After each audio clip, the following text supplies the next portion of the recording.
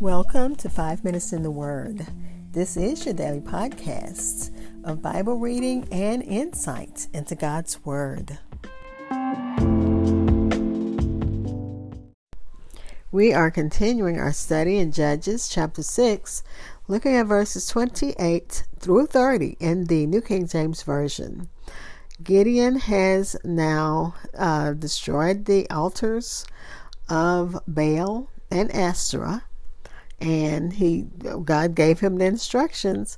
And Matthew Henry says, some think it was the same night in which God spoke to Gideon, giving him these instructions to tear down Baal and build an altar to Yahweh, and to also destroy the groves of Asherah, and to use the wood for kindling for a burnt offering. They said that he probably immediately applied, he set forth, fulfilling and executing this task that God had assigned him, and he finished before morning. And of course, doing so, he brought peril into his own life. So let's listen to verses 28 through 30. In the New King James Version, it reads, "And when the men of the city arose early in the morning, there was the altar of Baal torn down, and the wooden image that was beside it was cut down, and the second bull was being offered on the altar which had been built. So they said one to another, 'Who has done this thing?' And when they had inquired and asked, they said, 'Gideon, the son of Joash, has done this thing.' Then the men of the city said to Joash, 'Bring out your son, that he may die, because he has torn down the altar of Baal, and because he has cut down the wooden image that was beside it.'" Again, this was Judges chapter 6, verses 28 through 30 in the New King James Version. And this looks at the removal of an altar raises a controversy in the village where Gideon and his family lives. I'll be back to share insights and close with prayer. This is Hope Scott. I am your host of 5 Minutes in the Word, a daily podcast which spends a few minutes exploring God's Word. Thanks for listening, subscribing, and following my podcast. You can find it on Spotify, Apple Podcasts, TuneIn Radio, iHeartRadio, Good Pods, or wherever you hear podcasts. Also, please like and follow 5 Minutes in the Word on Facebook and Twitter.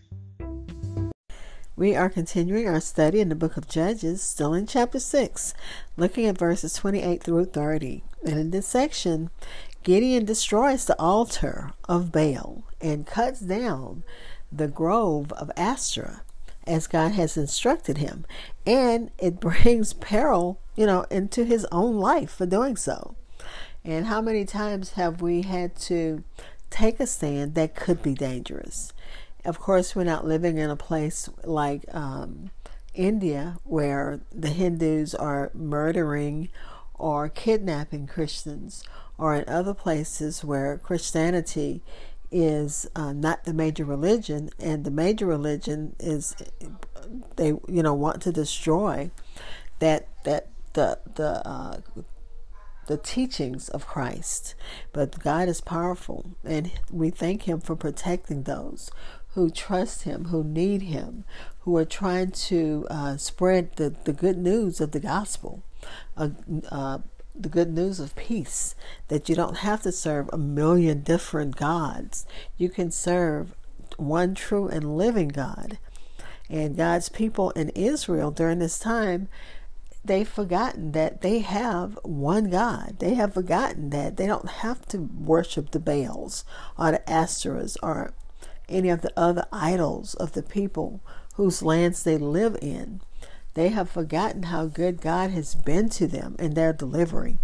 But let me continue reading from the commentaries. Of course, the removal of this altar has caused a great controversy. They want to know who did it. And, basically why? Why would he do this? He did what God told him to do. It didn't take long for them to figure out who was responsible for the destruction of the altar. Of course, it was Gideon, the son of Joash, who had done such a thing. He was found out immediately. What he did could not be hidden. Because remember, he cut down the idol, the image, and cut down the groves. He broke the image, cut down the groves, and used the wood from the groves to create a burnt sacrifice. So it could not be, you couldn't help but see it. And one commentary said the second bull was probably still roasting when the men got up in the morning, and they came to make their morning martins as Henry says, Matthew Henry, and I had to look that up because I hadn't heard that word before. It's a service of morning prayers.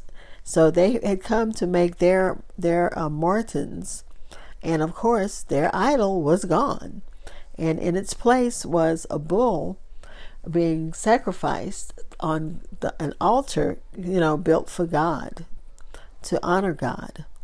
And as we look at this kind of worship, we should begin our day in worship. We should begin our day thanking God for who He is. And sometimes, you get busy, you don't even think about it until like later in the day, and as soon as our eyes open, we don't have to go take to an idol. We can fall on our knees and pray to God, or we can just pray to Him in our heart, because He hears our every cry, our every plea, our every thought. He knows all of this. But let me continue reading. The men, of course, they knew who it was, and it was a shame especially for the Israelites. It was a shame because they have the true God as their God, and yet in the morning, instead of directing their prayer to Him or looking up to Him, they were looking for Baal and for Asherah. Gideon was known to be disinfected, to the worship of Baal. He didn't like it. So, of course, they knew that he would be the one. Nobody but Gideon could do such a thing. Let's pray.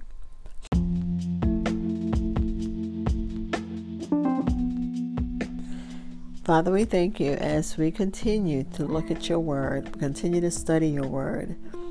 Father, give us that boldness, even though Gideon tore the altar down at night because he did not want to, disrespect his father or cause anyone to be angry with him for doing this in the daylight.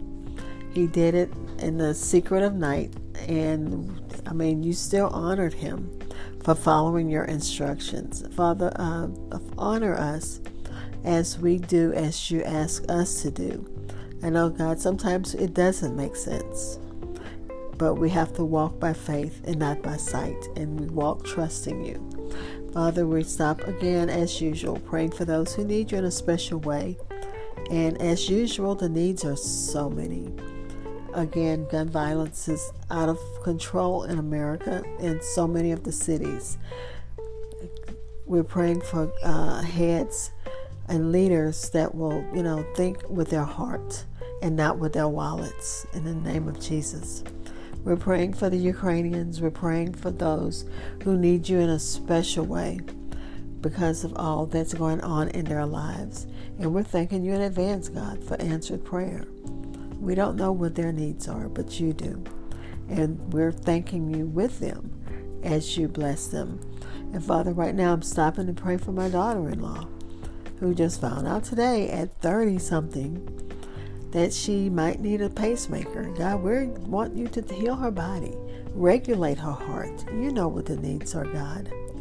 And we've had members in our church, a son who, one of the mothers, her son is at the point where they don't know if they want to do the chemo. God, you know what needs to be done.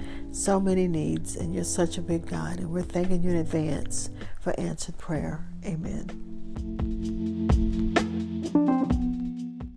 Thank you for spending time in God's Word with me. Be blessed.